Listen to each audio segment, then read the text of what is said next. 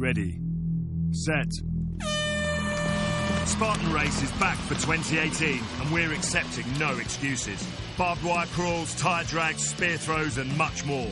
Whatever your ability, you'll discover the right challenge for you. Take on our 5 to 25 kilometre events designed to push you to limits you never knew you could overcome. Complete an obstacle course race and let adventure back into your life. Are you ready to unleash your inner Spartan warrior? Visit spartanrace.uk.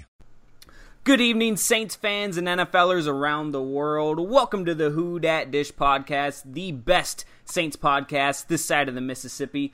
As always, we are part of Fansided. I'm your host, Dayton Brown. What's up, everybody? I don't know if you heard that dilly-dilly. I agree with you, Dayton. I'm your other host, Tyler Raymond. As always, we have an amazing episode for you guys tonight, brought to you by this amazing podcast. Back again with us tonight. He was with us last episode. He's with us tonight to help review the Panthers game and preview the Falcons game is Saints fan Charlie. So, welcome to the show, Charlie. Yeah. So we're very happy to have you on, Charlie, for 25th episode. Official, non-official, because we've had more than that. But yeah, how have you been, dude? Great, man. It's awesome to be on the quarter century episode with you guys. Quarter century. There you go. This is kind of a big deal episode, so to speak. But I mean, it's the middle of the season. We can't pause things to make a big celebration. We gotta plug away because the Saints just won yesterday, and that was awesome. You guys able to catch the game? Yeah. Yeah, absolutely. Yeah, that's awesome. And like I said, Mondays are always better when the Saints win on Sunday. But we have a game on Thursday, actually, against the Atlanta Falcons, which we will dive into later in the show. We're going to do articles of the week real quick before we talk about the Saints win at home against the Panthers. The article I wanted to plug away is my own. If you go to whodatdish.com, it'll be one of the first articles you see on the dashboard. I pretty much just talked about how the Saints clinched their first winning season since 2013.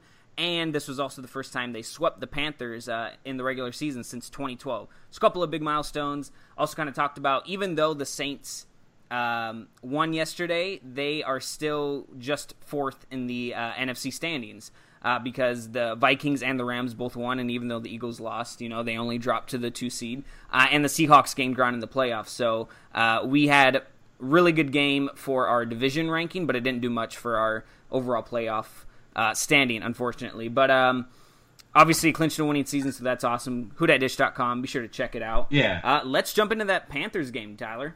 Yeah, there we go. So, yesterday was very exciting. I'm sure it was for all of you other Saints fans. I know the three of us here can agree it was very exciting.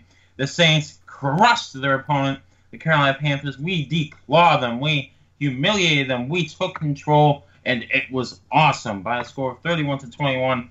In Week 13, the Saints had a total of 400 yards on the dot, while we held Carolina just under 280. So I'll kick it off here, guys. What did you guys think overall of the game? Go ahead, Charlie. All right. Yeah. So not everyone at once. yeah. I didn't know you were throwing it to. It's all good. Obviously, happy to get a win. Happy to get a win at home. Happy to see Kamara be Kamara.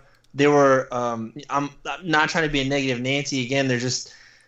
I think the Bills game is probably the most complete game we've played, but this game, although it was a 10-point win, and kudos to Roy, the Who Dat Dish editor, for calling a 10-point win. I think the three of us were even in some sort of agreement, but I had a couple ifs in there, ifs and buts. We'll win by 20, win by 10, but if not, we may lose. It shows how wrong I am. We didn't have Lattimore back. Put it this way, guys.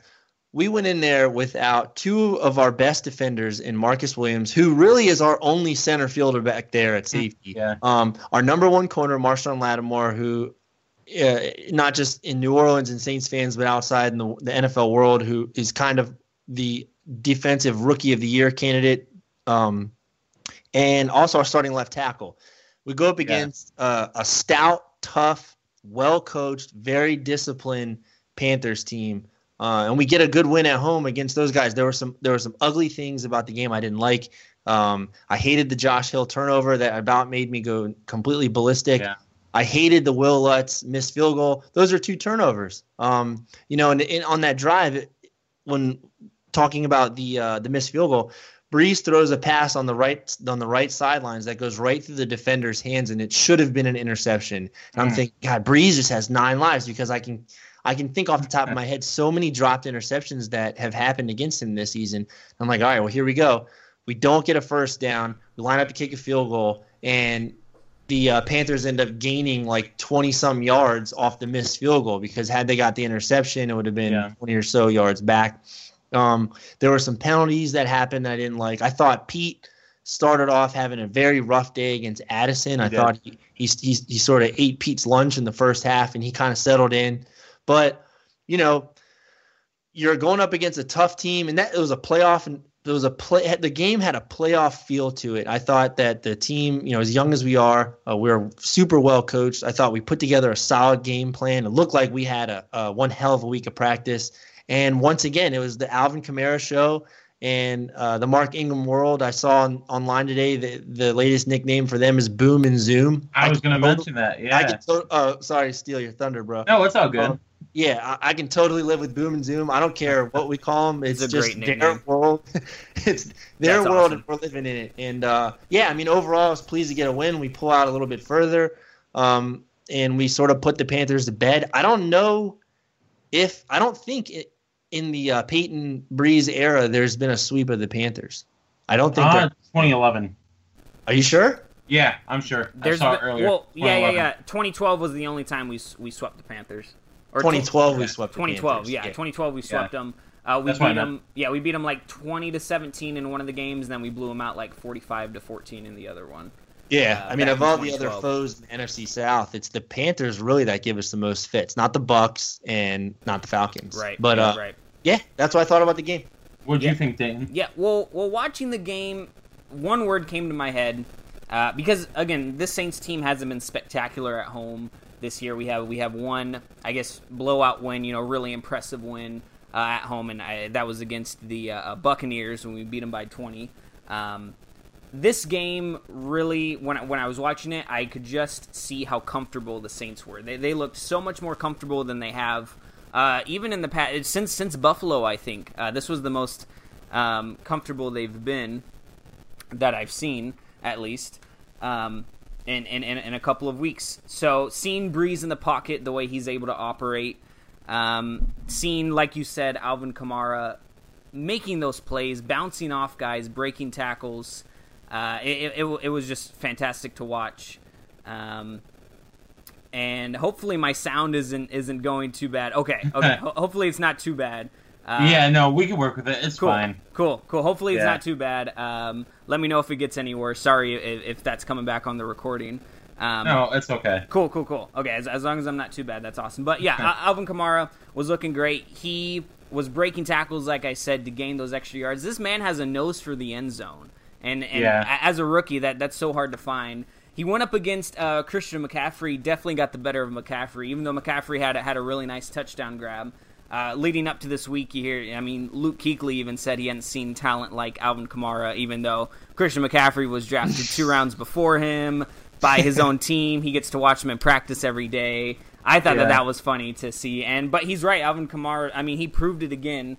And Ingram, that's the thing about Ingram is, he's still getting more carries than Kamara is. Ingram is still the number 1 back on this team, and as far as the load of carries. But Kamara is so versatile; he's just able to find other ways to get the ball. And you got to credit Sean Payton's offense for that. Calling. Peter Carmichael's play calling, and the way Drew Brees is able to operate the offense. They've been that's the thing about this duo is no matter what, they're at least going to be consistent with how they run things. On offense, no matter who's around them, and now that there's so much talent around these guys, it's awesome.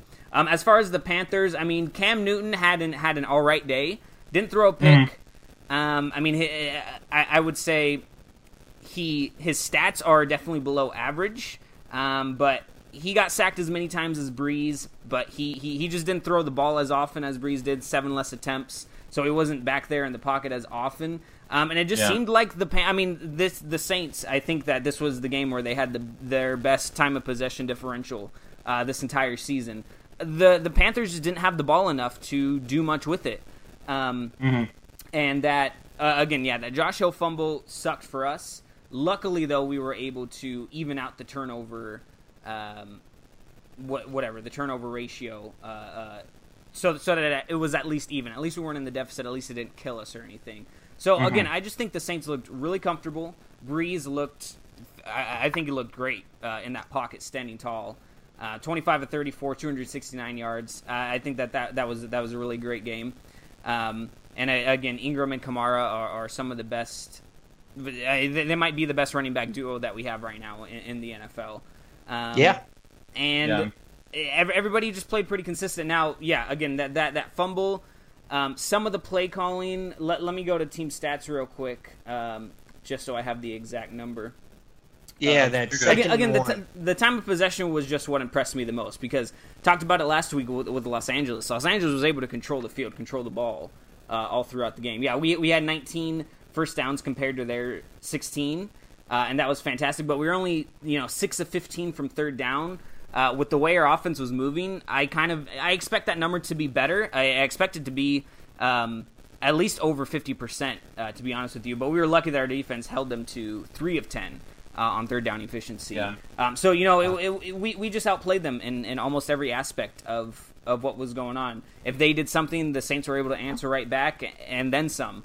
So I was just really impressed with this team. And this, again, was the most important game because now we guaranteed the tiebreaker. And there goes the ad. We are guaranteed the tiebreaker over the Panthers for the division, for the playoffs. And since Atlanta lost, we are 2 games ahead of them. So this Thursday matchup, we have a little bit more. And I'm not saying that we need to play lax, but we have a little bit more breathing room now that we won this game, and our division future is in a lot better state. So all around, they look comfortable. Probably the best one of the season so far, if you take everything into account. Really impressed with this team. Every week they surprise me with how well they do. Yeah. So okay, here's my hot take. It's not really a hot take because everybody knows it's true. Alvin Kamara is the best second-string running back in the National Football League. I would agree. Fight me. I disagree. I don't think he's a second stringer. I think he's a starter. He's a starter. Yeah. Well, I get your point. Yeah. By far the best. Yeah. If it comes to any team where they have 2 running backs, Alvin Kamara is, he's obviously amazing.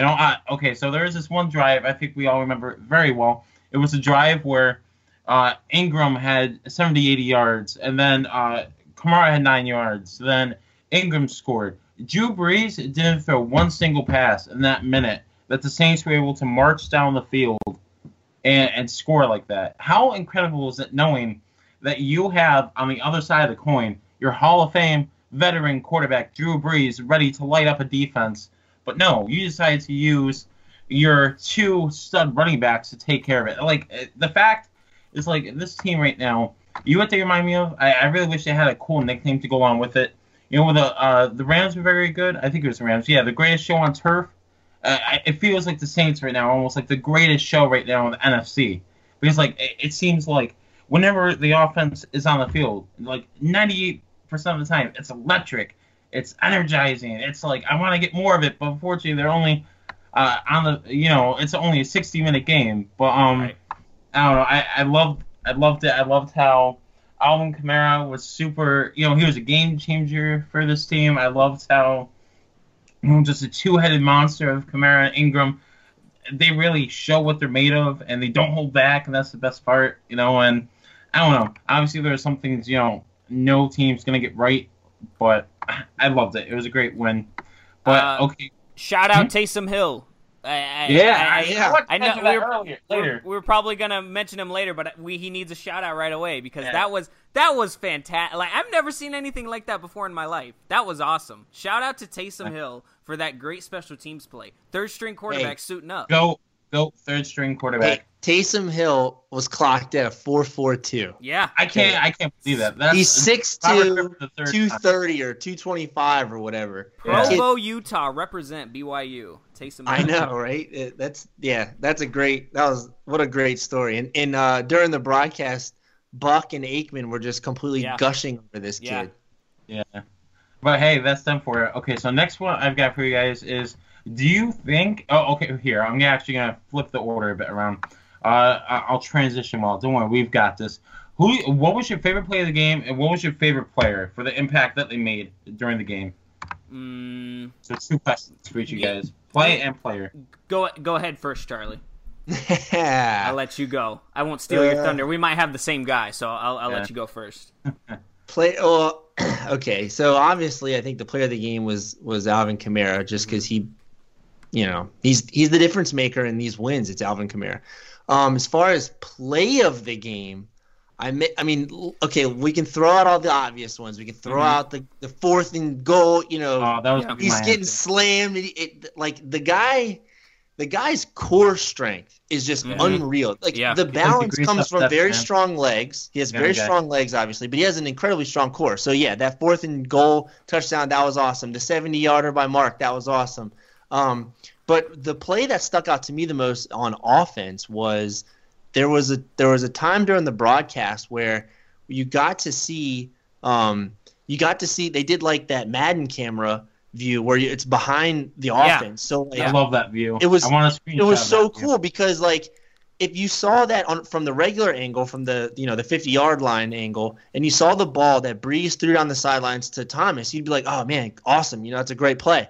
But being able to see that play develop behind Breeze, basically seeing what he's seeing the pocket open up.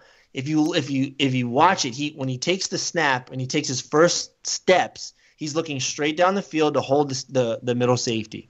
And then he throws his head to the left and he looks into the flat to pull the corner up a little bit. And then at the very last second, he finds Michael Thomas. He fires the ball down the sidelines. And that to me is a $30 million throw. There's not that many quarterbacks in the league that can make that throw. In that split, those split seconds with his eye movement, his little shoulder shake he did to the left, and then he fires. To me, that was the play of the game because of the angle that Fox gave us. Yeah. Yeah. How about you, Dan? I am going to go with Ingram's 72-yard run. I really wish it would have turned into a touchdown because, that would have been that would have masked, any beast mode jokes, we could have just used that instead.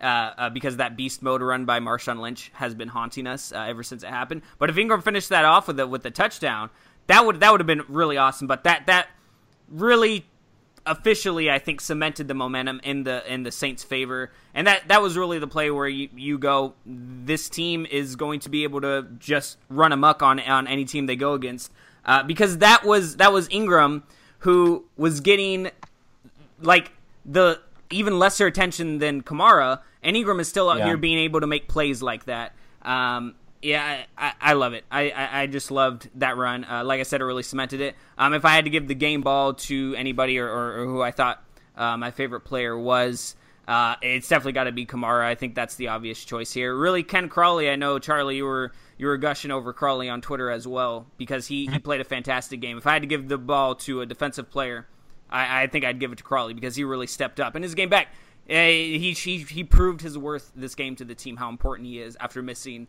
last week against the Rams. I think he was able to step up. Not even really step up, just step back into what he was doing before the injury. And I was really impressed by Crawley. Best game of his career, in my opinion. Yes. Yeah, absolutely. So one more thing on Kamara, Tyler. Yeah. Sorry. It's okay. No stats, no nothing. But how New Orleans is Alvin Kamara? Yes. He is the city. Baby. He fits the city perfect. He's got the gold grill. Yep. He's tatted up. He's got the bull ring in his nose. He's jumping into the stands. He's partying. Even that tape he's got on the back of his arms for some reason I think is so fun. I like it a lot. He's just New Orleans through and through, and he's married to the city forever.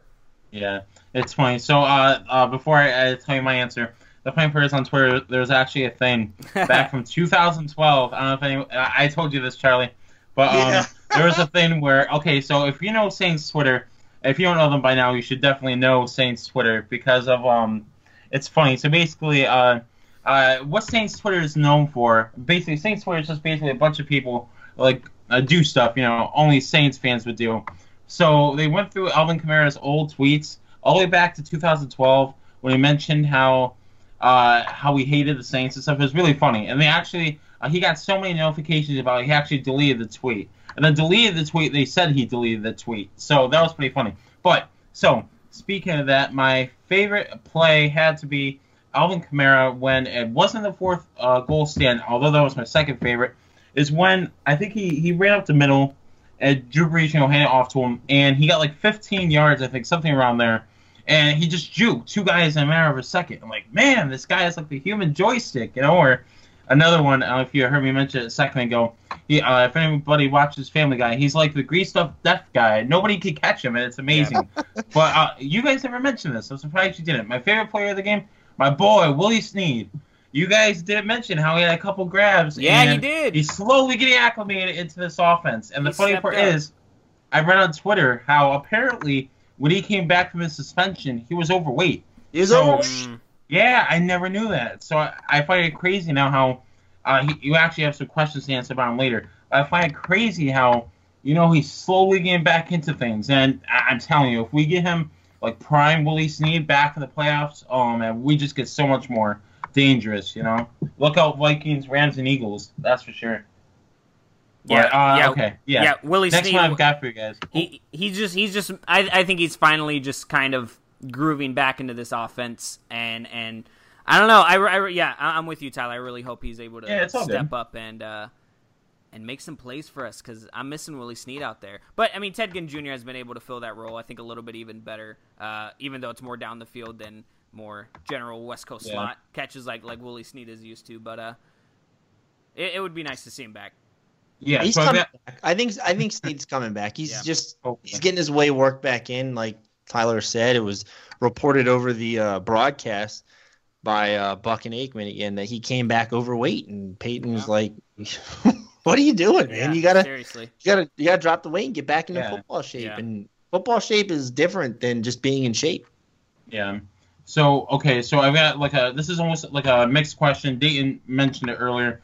Who do you think deserves some game balls? We actually know who got the game balls. For example, Taysom Hill actually did get one at the end of the game. But who do you guys believe deserves praise for this game? Any players you feel deserve that we haven't mentioned yet deserve noting for the audience? What do you guys think? I would give a game ball to if I could to our offensive line. I think that they had a pretty nice game as well. If they were able to fill.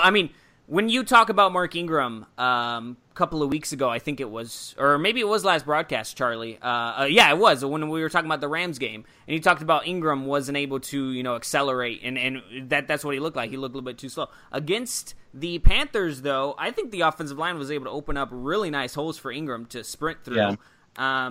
And so I want to give a little shout out, special game ball to those guys. As far as defense, other than Ken Crawley, I'd probably give him the game ball.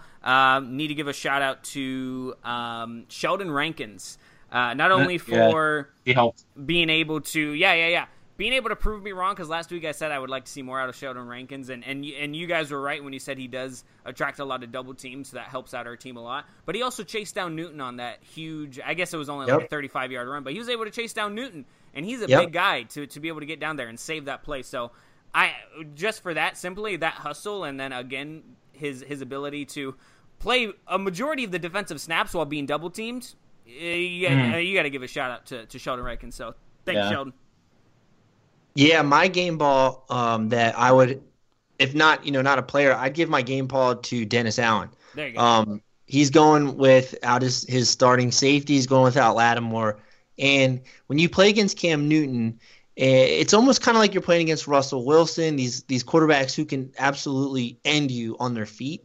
You can't really commit to sacking him with your front four guys. And during the game, I'm watching. I'm like, what are we doing? What he has all day to throw the ball. What are we doing? Yeah. Basically, Dennis Allen said, "You're not going to beat us with your feet. We're going to make you beat us with your arm, and we'll let the chips fall where they fall." And basically, what you could see was we were doing. I think it was Rankins actually did a post game locker room interview. I was reading. And basically the game plan against him was to keep him in the pocket, yes, but to build like a wall and sort of push the wall back to him and try to get pressure in his face without losing any kind of gap integrity. And Dayton, you mentioned that long run that Sheldon Rankins chased him down on. Mm-hmm. That doesn't happen if Kikaha doesn't blow his assignment. Kikaha got way too far upfield, and Maybe against a quarterback with different skill set, Kikaha may have actually gotten a sack on that because he was able to bend around the left tackle. But all Cam Newton had to do was step up, saw the hole, and then caught us in man coverage, and was able to take off for 30-something yards until our defensive tackle chased him down. So for the most part, I would give the game ball to Dennis Allen for putting together a solid game plan to stop what they do. They're without their weapons. They didn't have their best receiver in Greg Olsen, but Cam Newton can beat you all by himself. And I thought Dennis Allen put together a really good game plan to stop that. And I think the defensive line coach, Nielsen, I think his name is, he came over from NC State. I think he's coached these guys up incredibly this year, and the game plan those guys were able to put together on Sunday really worked. And my game ball goes to Dennis Allen. I like that. Yeah, Carolina. Go ahead, Tyler. For me, I was just gonna say Ken Crawley and PJ Williams.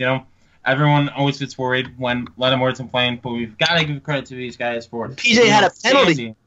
He had a penalty. Everybody gets penalties. Come on now. He's not Devontae Harris, that's for sure. Yeah. But who do you guys think hurt themselves? Not metaphorically. Metaphorically, of course, during this game. First of all, I do want to say about Devontae Harris, this podcast might have reached the ears of Sean Payton, or maybe all the Saints fans did, because he did get cut before the game against Carolina. I did kind of wage a crusade against him, and let me be 100% honest. Devontae Harris getting cut means he's out of work. It means he has to find a way to provide for his family. Yeah, right. It means his world just got flipped upside down, and it's all fun and games and stuff like that. But at the end of the day, it is a business, and it is. My business or anybody else's business, if an employee's not performing up to their potential, eventually the strikes are going to run out. Right. So we make jokes about Devontae Harris, but it is a guy's life, and I do hope that he can catch on, because there is something in Devontae Harris. There's something that the coaches see in training camp. There's something that they've seen in practice that for so long he was starting over the other guys, and there's something there. I just hope he can latch onto a team that can really put that potential to good use. And I would say, as far as who kind of hurt themselves, it's kind of an easy one to pick on. I'd say it's a toss up between Lutz and Josh Hill. I'm going to go the Lutz side. Oh, there you go. Because I can see a missed field goal coming back to haunt us in a moment that you absolutely cannot let that happen. So this dude this special teams guru that we hired, we've got to get the kicking game down, because to me Lutz is too streaky. Yeah. What about you, Dan? Yeah, it would probably, for me, it would be Josh Hill. It's either, like you said, it's between Josh Hill and Lutz. I'll go with Hill simply because we just lost our starting tight end Fleener to the IR. This is supposed to be the time where Hill steps up. And it just kind of seemed like that fumble, that's a mistake that Fleener didn't make when he was healthy, at least not this season. And, Hill turning the ball over when, other than that, we would have had a perfect game, or at least a near-perfect game. It hurts us more than just a simple fumble, because this is now the guy at the tight end spot. So just kind of a bad first impression first. He had a catch, 8 yards, nothing too special. I think that he blocked all right. Obviously helped out the run game, but this was his first impression as the starting tight end for the rest of the season and into the playoffs. And I don't think he made a very good first impression. So I think he hurt himself the most out of anybody. Him and Lutz. I'm with Charlie. Yeah, it's funny you guys mentioned those two. So this player I've got. Depends on where he's played. Andrews Pete at left tackle. Let's hope Toronto Armstead gets back. Yeah, he's great left guard. Don't get me wrong. I love him at left guard, but left tackle, not so much. He's not a left tackle. Yeah. I've got a couple more questions for you guys about the review of the Panthers game. Do you guys think there are any remaining doubts about this team? Like anything that's going to hold us back going forward? Not really. I think that this team has really started. Other than this team has got to stay healthy, because when we had Lattimore and Crawley out, and Marcus Williams, hopefully he'll be able to return soon. Having those guys, just because of how much talent these guys have individually, having them not there, we're just not able to go the extra mile how we are, when they're actually healthy and starting and playing for us. So I think the only concern going forward for us is the health of our team and how good the rest of the NFC is, because this is going to be a really, really tough way to not only the way to the playoffs, but trying to get through the playoffs is going to be really tough because of how talented the rest of the teams are remaining. Like I said, we're still fourth, even though we won a big divisional game. We remain in the same exact spot because the rest of the NFC won, and we don't have the tiebreakers over the Vikings or the Rams. So that could be a killer for us too. But yeah, I think health is the main concern right now. How about you, Charlie? No, I totally agree. I think health, and this is not anything the Saints players can control, but just the youth of our team. Every now and then you get a young team like this that gets on a hot run. Atlanta last year, they were the best team in football last year, the whole season. Mm-hmm. Their quarterback was MVP. They go to the Super Bowl. They're up 28-3 on Tom Brady. And then that youth just kind of happened, and a lot of it was coaching mistakes by the Falcons to keep throwing the ball when you're up 3 scores on Tom Brady, that kind of stuff. But I just don't want these guys to realize how young they are. Just you're winning, you're beating these quality teams. We've lost to 3 division leaders, and they talk about the rookie wall. You don't want to see anything like that happen with these guys. You don't want to see the youth start to catch up. You just want to see them full steam ahead. And having Sean Payton from the Bill Parcells coaching tree, I think that's the perfect type of coaching philosophy and style for that kind of team. So yeah, that's it. Just stay healthy and stay focused. Keep our heads down. Keep grinding out these wins, and lean on our coach and lean on our Hall of Fame quarterback. So it's funny. I agree with you too. I think health is a big issue. I think, obviously, especially in the playoffs, you're going to want all your best players back. You're going to want all of your players available, especially when you have tough teams, that you're going to need all your best players available. But guys, we're going to take a quick break. When we get back, we're going to transition from our Carolina Panthers review to our Falcons preview, and then Dayton's going to be asking us some questions about the Falcons and what we expect from that game. So stay tuned, guys. We'll be right back. All right, guys. Wow. All right, guys, we are right back. Yeah, Jinx. All right, guys, we're right back. So I have one more question before we get into our Falcons preview. Sorry, Dayton. That's all right. So the matchup, similar to Atlanta this Thursday, the Panthers matchup, was one of those games where a lot of Saints fans feared this could be a loss. This is one of our tougher opponents down the stretch. Now, however, the Saints, now that they took care of Carolina, we swept them. Are we still worried about Atlanta? What do you guys think?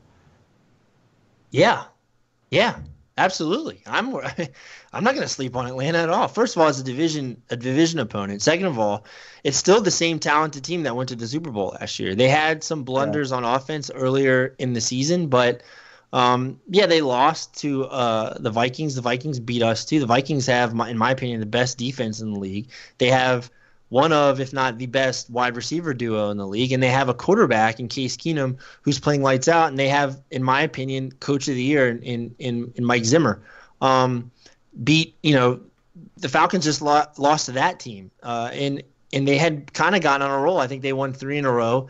They have the offensive firepower, especially if Marcus Williams and Lattimore are not able to play. To me, that's a concern. And honestly, I love Lattimore. Like I've said a million times, I think he's the defensive rookie of the year. But in this particular matchup, I think Marcus Williams is the bigger loss if he can't go. I think PJ can hold it down. I think Sterling Moore can fill in when needed. I think Vaccaro can come down in the slot a lot. But, Marcus Williams is the only center fielder we have back there on this roster. I think Bush kind of fills in a little bit back there, and Von Bell did okay this week. But the Panthers play a very different style of offense. It's not a vertical offense. It's a horizontal. It's a ground and pound offense. And the Falcons are a vertical offense. So, coming off of a late game, even though it's a Sunday, we still lost, 3 hours of recovery time. Right. That the Falcons actually had. 3 hours may not seem like a lot, but that was a crazy, hard-hitting, tough game, and that's just 3 hours we're not going to get back. It's on the road. Atlanta is fighting like hell to stay in this playoff race. This is not going to be this won't be easy. And if it is, then I'm just gonna shut up because I don't know what I'm talking about. No, you're good. I love the commentary, dude. No. I'm saying because I thought this Panther game was gonna be a lot closer than it was, and it proved me wrong. But I'm just, we were at home. This is an away game. It's a short week. But the cool thing about it is what we want is right in front of us, and we just got to go out there and take it. So I'm not brushing off the Falcons at all. That team is loaded with talent. And here's the thing: as we get in, I'll get into a little bit more about this when we talk about the actual matchup. But the defense for Atlanta might be a little tougher for us to crack than Carolina. And I'll get into it later when we talk about the matchup. Yeah, let's actually just jump into it right now. As you mentioned, Charlie, Saints are traveling to Atlanta this Thursday. First Thursday night game for either team this season. First time we're seeing each other in 2017. We are going to see the Falcons 2 times in the next 3 weeks, so get used to hearing about Atlanta. This Thursday night matchup obviously gives the Saints and Falcons short rest, but the Falcons do have 3 more hours because of the game scheduling on Sunday, and they also don't have to travel like the Saints do, even though it is a shorter travel. But again, every hour counts when it is this short of the week.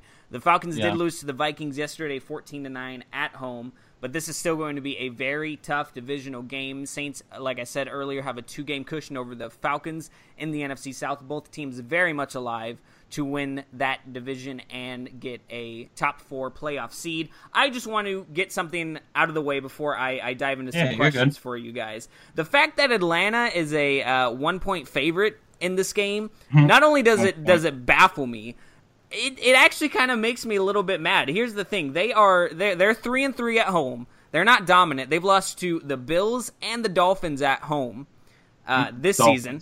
The Dolphins. They lost to the Dolphins 2017. Remember that? That was a pretty big letdown for them. Yeah, 2 teams that we crushed on the road. Yes. That we actually took care of business on the road against them. They can't beat them in their own brand new stadium. Okay. And both teams are dome teams. It's not like we're going for, and even if you do have a dome, a lot of the times that can be beneficial for teams from the cold, obviously. But that's a whole different story. Both of these teams are dome teams. Saints are used to it being loud in there, and they're used to it. So I don't think Atlanta has any sort of home field advantage here. I think that we have the better quarterback. Obviously, the stats say so. The all-time history says so. We definitely have a better running game, even with Devontae Freeman being healthy now. I think that overall we have a better... Well, I might give a nod to the Falcons receiving core. We'll get into that a little bit later. But I think in most of the places, especially the secondary, we have a big advantage in. There's no home field advantage. We're 2 games better than them. We have a better record against similar opponents. I don't understand how they are... a 1-point favorite. That doesn't make sense to me. Want to get that off my chest before we dive into it, just because I don't know what Vegas is doing. But for you guys, we'll start with Tyler this time. What do you guys think is the biggest obstacle or obstacles the Saints will need to overcome during this primetime game on Thursday? I think right now, I think the main 2 things that scare me. Scare me. I don't know about scare me. Have me sweating a bit. I don't know. One, it's going to be the depth that the Falcons surprisingly have for the wide receivers. Obviously, you've got Julio, but we have Ken Crawley, P.J. Williams, and Marshawn Lattimore, who have been talking smack and telling them how they've got Julio locked down. So I don't think he'll be an issue. But what I'm more concerned about is Mohamed Sanu and their tight end and all that good stuff. So I don't know, just right now, their wide receiving core, especially considering you can even use Tevin Coleman and their other running back, out of the backfield too, screens and all that good stuff. And then their secondary, they said that one of their main cornerbacks is going to be back from concussion protocol. I forget his name. Trufant. He's their number one. Yeah, there you go. Yeah, one of their better corners. So I would take a look at that. But again, we're running it first, throwing it later kind of team right now, or at least for what I've seen. So I don't know if he'll really give us any issues, but we'll see. How about you, Charlie? Well, one quick note, Dayton. I think Vegas heard you going nuts. I'm looking at the lines now. Yeah. The lines have already moved. That's what I'm talking about. Yeah. Let's see. Bovada has it at -1 for New Orleans. Okay. A couple other sites have it at -1,000. Oh yeah. And odds, it did change. Wow. Odds Sarcasm at -4. So absolutely, I saw that. I saw that today that the week opened up as we were a 1-point dog, and I'm thinking it's a divisional game. We're on the road. The home team is going to get a point as a lanyard. But as far as what concerns me the most about playing Atlanta is the offense. I mean, their offense can burn you when they're clicking. It's weird. Ever since Shanahan moved on and they hired Sarkisian to take over the offensive coaching job, their offense hasn't necessarily clicked, and Matt Ryan hasn't been as sharp. I mean, he's definitely not as sharp as he was last year. But they still have the talent to tear you apart. I mean, Julio Jones is arguably the best wide receiver in football. Taylor Gabriel is one of the fastest guys in football. Mohamed Sanu is a do-everything kind of guy. Hooper's not a bad tight end. Last year they had probably the best running back duo in the league, and Devontae Freeman and Devin Coleman. So, and their line is doing Tevin Coleman, and their line is playing absolutely great. They're one of the least sacked teams. The Saints are number 1, and I think Atlanta's it's no worse than the top 5. So that offense scares me a little bit, just because. Mm-hmm. But the Vikings showed that you can put together a solid game plan and hold them to 3 field goals. And then I wanted to get in a little bit to the defense. The defense for the Panthers on paper is very stout. They have a tough front 7. Yeah, they do. And when I was going in, I was thinking, this might be a little tough to run like that on these guys. But, again, I was proved wrong. I think Atlanta, what makes this matchup with Atlanta a little bit different than with the Panthers. The Panthers have probably the best linebacking core in the NFL, but the Falcons are a fast defense and they fly to the ball. They do, they are. That to me might counteract some of these big plays that we get on the run game on the ground. But I think the way you win this game is you just do what works, and it's bring the running game. You're on the road, you're away. Bring the running game, pound the rock, keep that offense off the field. Yeah. And we should win this, but this won't be a cakewalk. At least I don't think so. Yeah. Vic Beasley and Deion Jones are fantastic defenders for Atlanta. Yeah. Very fast, versatile defenders. That worries me a little bit. I think the biggest thing that's going to worry me, though, I'm going to piggyback off of both of what you guys said about the Falcons receiving core, and I kind of alluded to that earlier. This receiving core is fantastic, and even though our defense, and if Marshawn Lattimore is healthy, our defense is looking really, really good. Marcus Williams is, always still up in the air, but we have a really talented and consistent secondary. But this is the same secondary for the most part, obviously, minus Devontae Freeman. We've seen them get exposed a little bit against. Granted, we had injuries, but against Los Angeles. We saw it happen earlier in the season. I think it still should count when we're talking about the secondary against the Vikings and the Patriots. The secondary kind of got burned. Obviously, should be asterisks next to both of those because this team didn't fully have its footing down and whatnot, and they've played great ever since. But we also haven't gone up against a receiving core this talented as Atlanta, and definitely not a receiver like Julio Jones. Like I think, Charlie, I would say that Julio Jones is the best receiver in the NFL if I had to say. He definitely should be considered top AB? 3 no matter what. AB is good. AB is great, but I don't know. I think Julio Jones, anytime you have the size like that and the speed like Julio Jones does, that combination, I think that he just has the advantage over AB because he's going to be able to get up and get those high balls better than that would be the only advantage I would say. Other than that, I think it's AB and Julio 1A, 1B, honestly, besides that size advantage. But, so if Lattimore is healthy, I'm going to love seeing him go up against Julio, but I'm also scared that Julio Jones doesn't mess around. He needs to get those yards. Even though he only had 2 catches last week, before that, he had like 300 yards and 3 touchdowns. He had a fantastic game. He's able to bounce back. Matt Ryan is definitely one of the better quarterbacks in the NFL. A lot of people think that he's elite. I think that he is just a little bit above average, to be completely honest with you. I think that he's good. He's 16 touchdowns, 8 interceptions. He has a pretty good ratio. He doesn't turn the ball over too often.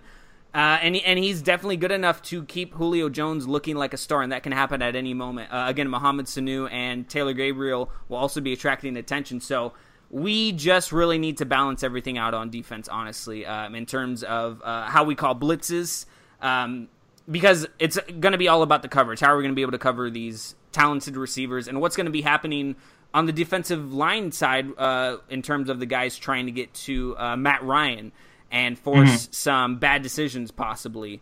Yeah, I agree. So, and again, you guys alluded to it too. So that, to me, it's going to be the secondary against the receiving core matchup. But yeah, I think both of these offensive lines are really good. Our offensive line and the Falcons. So I'm not sure if you're going to see a lot of sacks. This could be a very high scoring game, but again, both teams are coming off some short rest. So I don't know what to expect 100%, honestly, just because of the short week and how up and down Atlanta has kind of been this season. And the secondary, again, is fantastic, but we haven't faced this amount of talent, at least not since earlier in the season. So, yeah, I think that's the biggest thing to look out for. So you guys definitely, it's not an easy win. I'm just going to skip that. We had that written down. Is this game an easy win? I don't think it's an easy win. I think you guys would agree. It's definitely not going to be an easy win. But how much of a challenge is this going to be the toughest game of the Saints have this season? Do you guys think? Charlie, you could take it. That's remaining in the regular season. I say yes for a couple of different reasons. Number one, it's on the road. And number two, it's on a short week. And number three, it's Atlanta. So Atlanta, this game is the toughest. And then after that is going to be the next Atlanta game. Although let's not sleep on the Jets. The Jets are a lot better than a lot of people want to give them credit for. But yeah, absolutely, this is the toughest game remaining on our regular season schedule. Yeah, I agree. I think it's pretty tough. I think right now, even when you have a team like the Falcons that has been to our surprise, to our enjoyment, inconsistent. Again, it's at their territory, so anything can happen. I want to get back to the Julio segment for a minute. I actually want to give a quick shout out to my boy Ryan.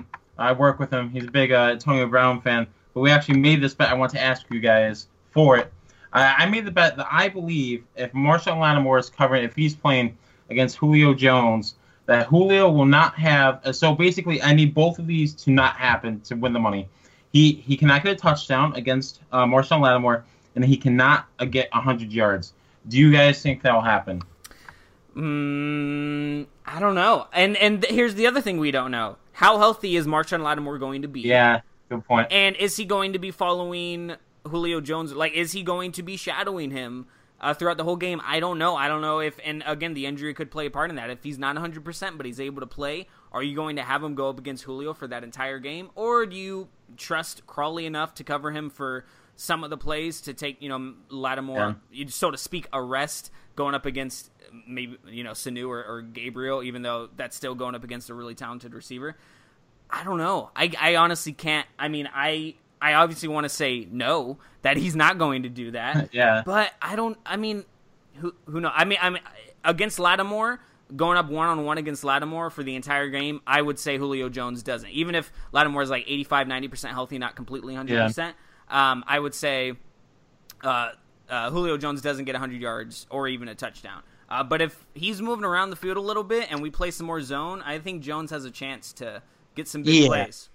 Don't want to play zone against Julio Jones. No. He will find pockets. Actually, that entire receiving core, really, because Gabriel will kind of push the safeties deep, and Sanu and Julio will just sit in the pockets. I do not want to play zone against these guys. I want to play fast rush and try like hell to get to Matt Ryan and lock these guys up. Here's the thing on your bet, Tyler. Yeah. Last year when we played them in week 3, Ken Crawley was matched up on Julio Jones. And he did great.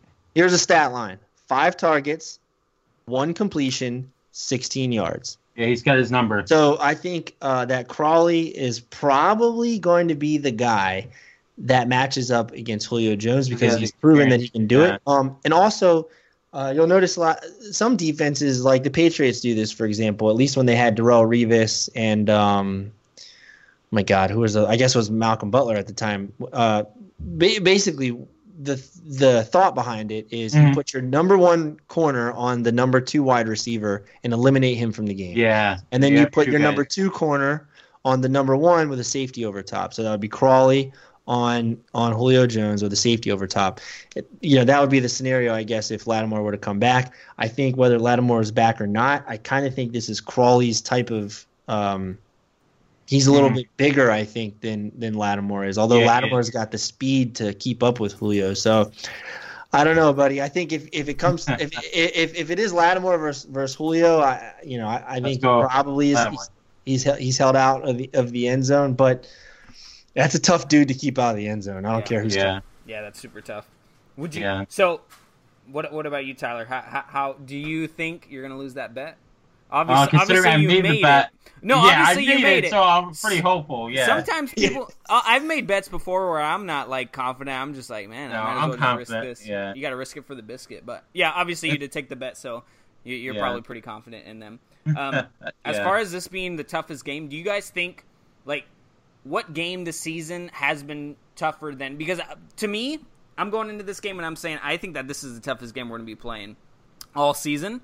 Obviously, the short week plays into effect.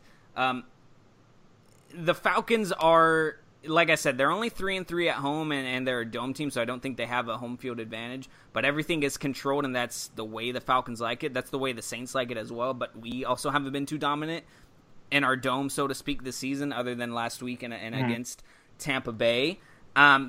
And the other toughest game that we had this season, I think, going into it at least, was against New England. But they were still, at that time, they were 0-1 coming off of a loss, and we didn't know how great they were really going to be. People had their doubts. I think this is the toughest game we're going to have all season. What do you guys think? I think it's the Vikings game. I think that was the Vikings was? Okay. I think the Vikings was. I mean, it's the first week. All the summer hype is over. All the training camp stories don't mean anything. We got Adrian Peterson going back to Minnesota. We got this new look defense that looked a lot better in the preseason. We had all this hope that all this awesomeness was going to happen. And then we go right into a buzzsaw and get completely spanked and sent right back down the Mississippi to New Orleans. And the first thing that pops in everybody's head is, man, this looks like another 7-9 season. It might be even worse. Yep. And just the quality of opponent. I think the Vikings are one of the best teams in the NFC. I don't think the Falcons are playing like one, although I think they have the talent to be one. So I would say this Falcons game is up there as far as toughest games on our schedule. But in my opinion, it was that first week Vikings butt whooping we had on Monday Night Football in front of the world. I agree 100%, Charlie, and here's why. You look at right now, I think, where the Saints are playing the Falcons as far as where the team is, and where the Saints played the Vikings, where they were. The Vikings have lost a ton already. They've had their main running back go down. They lost Stephon Diggs for a couple games. Their quarterback? Yeah, their quarterback. And they've gotten better. And that's the crazy thing about it, and they just held the Falcons to no touchdowns. And I think right now, I agree with you where I say the Falcons, this game's going to be tough. I don't think it was the toughest simply because of what the Vikings have been able to achieve going down the stretch. I think if you look back to where we played the Vikings and how they've grown as a team going forward, I think it's almost like you add more points to say, oh yeah, we didn't realize it, but that team was actually really tough then, because I think some people probably say, oh yeah, it was just the Vikings. Well, no, this is a very good Vikings team. But this is definitely up there, though. I think that you're right in that both the Vikings have gotten better since week one. Every team has. But you know what? I think the Saints have gotten so much better than we have. Yeah, we have. And that's like going into this game. I think Dayton, you talked about the home field advantage. I'm totally with you. I think obviously there's going to be more Falcon fans there, but I don't know if you guys caught this online or during the highlights or anything. I was watching during the 1 o'clock slate of games because we were the late game. I watched every single play of that Vikings at Atlanta game, and that dome was empty. It always is. It always is. Yeah, and it's bizarre. It's like here you have this team. It's absolutely pathetic. I mean, that franchise is just it can't get anything right. Your team is not a bad team. You just went to the Super Bowl. You have Julio Jones. You're fighting for the playoff spot. You're playing against arguably the best team, if not one of the best teams in the NFC, and you're not going to go to the Dome and watch the game? Yeah. I mean, it's just bizarre. Dayton, I'm right there with you, dude. Yeah. Thursday night, you're going to hear, I'm telling you, turn the volume up on your TV. If we're winning and we're putting a butt whooping down, you will hear the Who Dat chant. Yeah, man. Yeah. Because I've heard it before, and I think if we put the smack down, you're gonna hear it again. It's pathetic. Yeah. I saw a tweet. I wish I knew who it was or I favorited it so I could give credit. But I saw a tweet because the SEC championship game was in that same dome on Saturday, and somebody tweeted, they said, because that was packed when that SEC championship game was going on. Packed. Somebody said, "Are the Falcons finally taking notes about how to fill a stadium or what?" Because that's how it's been all season. It's so sad. Like, I'd be going there as often as I could if I was down in Atlanta or nearby. Like, I live the closest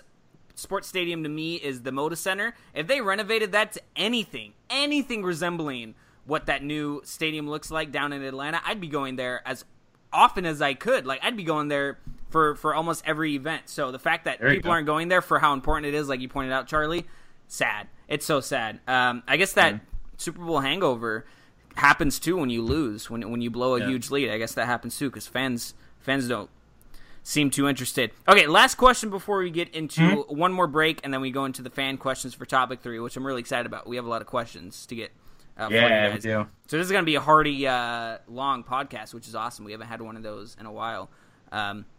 But who is going to be, in your guys' opinion, we'll start with Charlie, who is going to be the biggest game changer? You can give me one or a couple guys. Biggest game changer in this game, and as a bonus, throw me in the X factor for this game.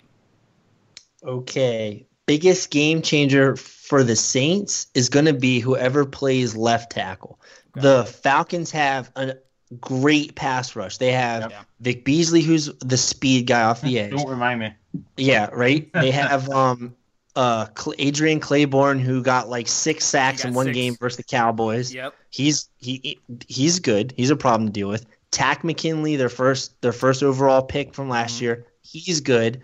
Grady Jarrett coming up the middle. He's got 3, 4, 5 sacks.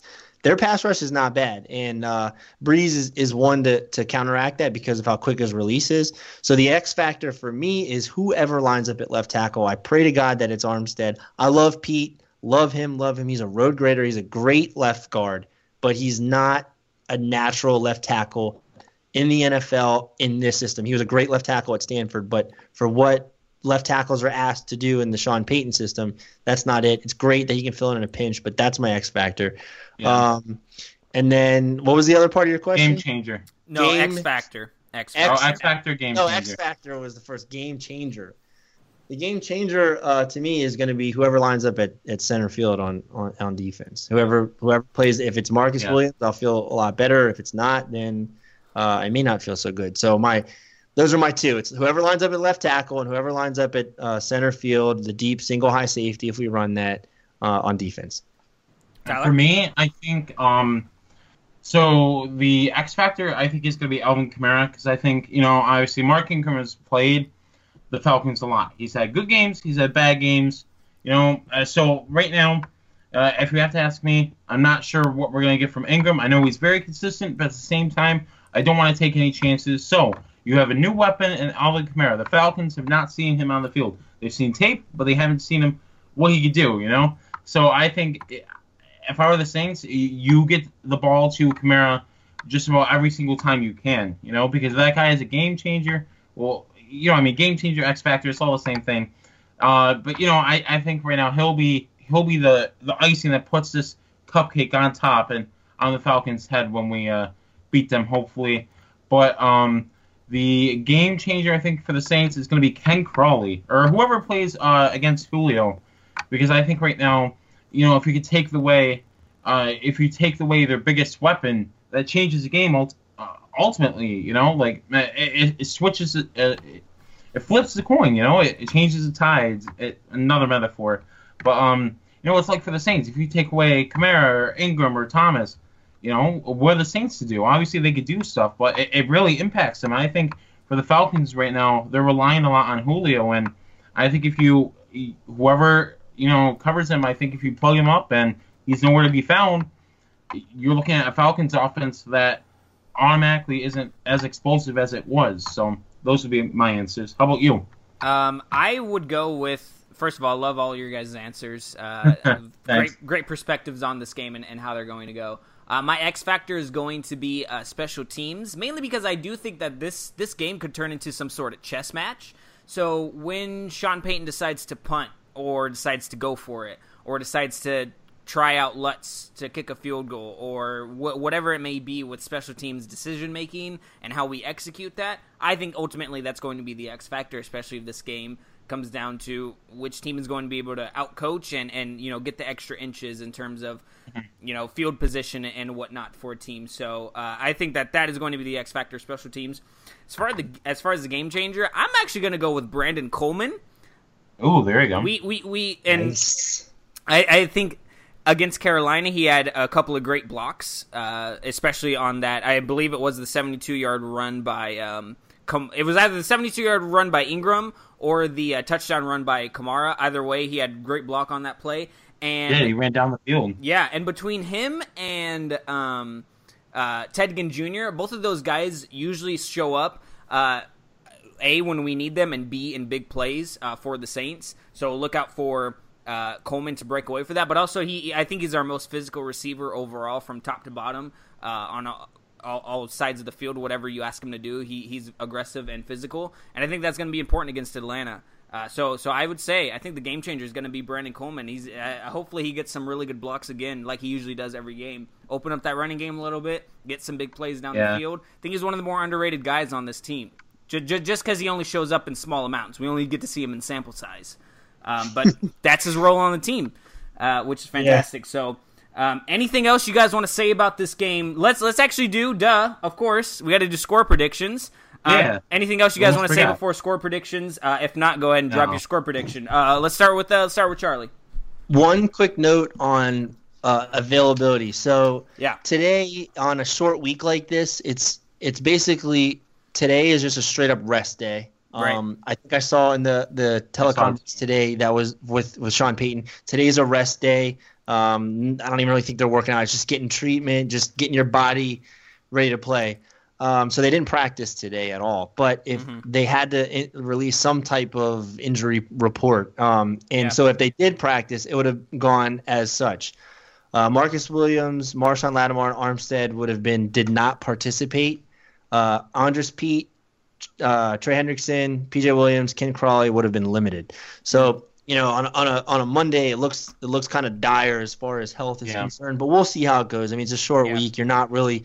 This is more of like a brainy kind of week of practice where you just got to prepare mentally for what's coming at you, because you can't expect the guys to go out and really go 100% on these short weeks. So just one more note, or that was my note on as far as health. Score prediction: I'm gonna say the Saints win this 31-27. I like it. Ooh, Tyler? Good prediction. I'm trying to think here. Do I want the Falcons to score a lot of points? Obviously not. But are they going to? That's the real question. I'm gonna say. You know what's funny? The Saints haven't really I almost feel like whenever we play the Falcons, it almost comes down to the Saints are a team that can score a ton of points, but do they? Is a question all the time. Because it gets hard every single drive to score points. But I'm going to say, what was your prediction, Charlie? 31-27, but I'm kind of having reservations. I'll go with that, because I can't think of one. Ditto. Well, so if we go back to Vegas, right. Viva Las Vegas has it at 53.5, I think that is. Yeah. 53.5 points. That's kind of a weird. That is weird. That's a weird over-under. You don't see that often, no. No, so that's what, 34-20-ish, around there? So we could be there. Maybe something... I don't know if we're going to beat these guys by 2 touchdowns. I mean, I would love it to go there and spank them by 2 touchdowns. But, I think we can put up 30 points on them, and I think they're going to score somewhere in the 20s against us. Yeah. Hopefully. I'm saying I'm going a little bit intense here. I'm going Saints win this game 34-24. All across the board, I think we're a better team. We average the margin of winning difference, I guess, for us this season. The margin of victory is 7 points better. We average more yards on offense, more yards per play. I think we have a better overall personnel that meshes together. I just think that we're the better team overall, and I think that we can easily win by 2 possessions going. Again, the short week, I think, might end up being the doom for us as well. I don't know, because looking at this injury report, like Charlie was just mentioning, Williams, Pete, Hendrickson, Crawley, Armstead, what I'm looking at right now, they're all questionable, and Charlie, like you said, some of them wouldn't have practiced today. Some of them would have been limited. that's not fantastic news. But again, like I said earlier, the health of this team is going to be really important. So if we can kick that off, and the great thing about this is, even if we lose to Atlanta, which I really hope doesn't happen, we're still a game ahead of them. And no matter what happens with Carolina, we're still going to be first in the division, even if we're tied with them. So even if we lose to Atlanta, we're still going to be number one in the NFC South, and at the very least, the 4th seed in the NFC overall. And we also have extra days off. We have 10 days off before our next game against the Jets, and then we have redemption against Atlanta at home. So, no matter how this game goes, the Saints are in good shape, and that's from, obviously, the winning streak and playing really well earlier in the season, but they still need to buckle down, and they can't treat this game as a throwaway, so to speak, or like, I know I just said it's okay to lose, but they can't look at it like this. That's just the silver lining I'm looking at, and just in case we end up losing. But I think that we'll win. I think it's going to be 34-24. Saints win by 10. There you go. We're going to take one more quick break before we get into the third topic, which is answering fan questions. Charlie will be helping us out with that. So this break, again, a minute of ad for you guys, about 3 seconds of silence for us. We'll be right back. And we are back, guys. Did you miss us? I know we did. That's my clever line, my famous line I always like to use. You guys missed us, right? Those 3 seconds must be killer.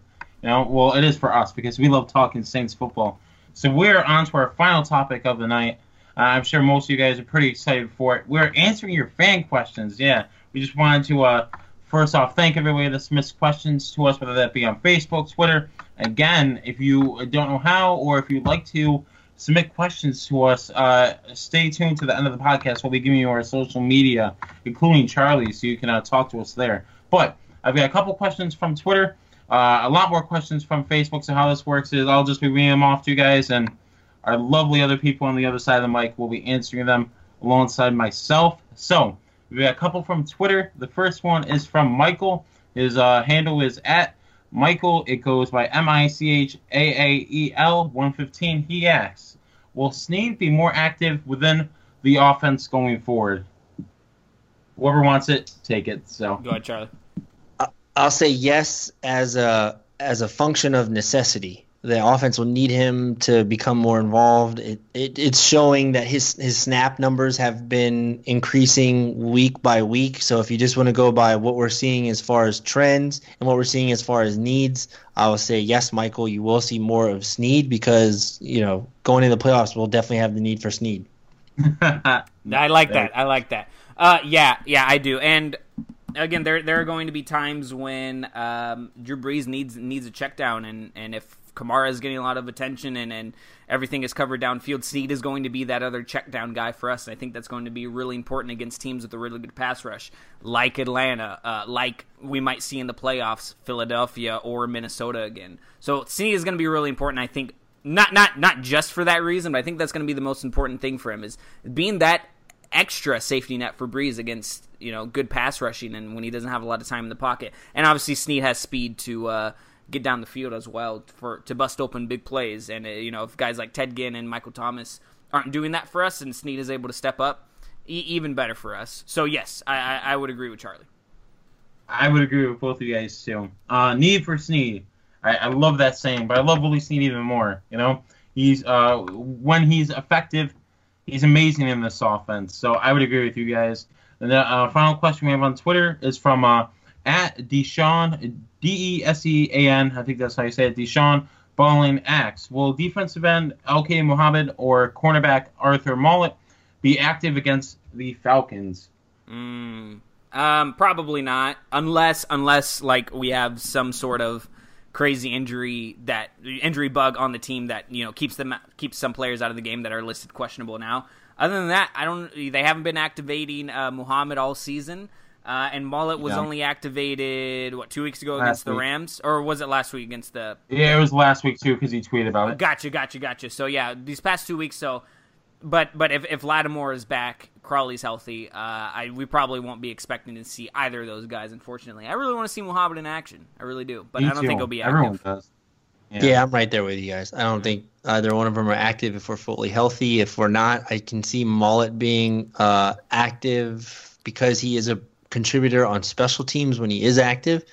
I can see that for sure. But Muhammad, there's something there that we're not seeing as far as, maybe his assignments. I think raw ability is there, but he's a guy that missed football in college, and I think he's just sort of a project player that through time is gonna work his way into being an effective pass rusher. But he's just not there yet, and he'll play out of necessity. But that's my thoughts on him. I'm definitely excited to see what that dude's gonna do going forward, though.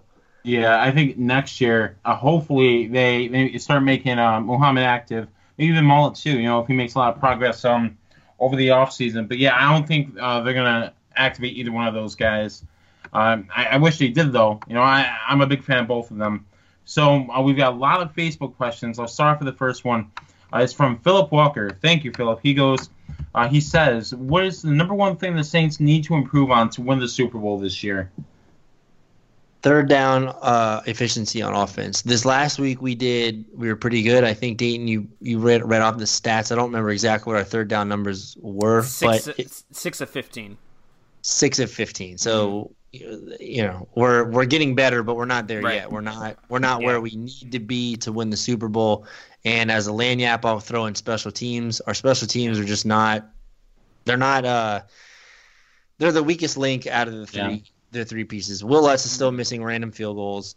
Our coverage unit is okay, but we're not good at returning kicks or punts. But the bright spot is Thomas Morstead continues to be the best punter in the game. Go. So that's it. Third down efficiency and gotta be able to make plays on special teams. Yeah, I was gonna say special teams as well, and yeah, third down conversion. If we get that number over 50% for a majority of the games the rest of the way of the season, then we'll be in a lot better shape than we have been offensively.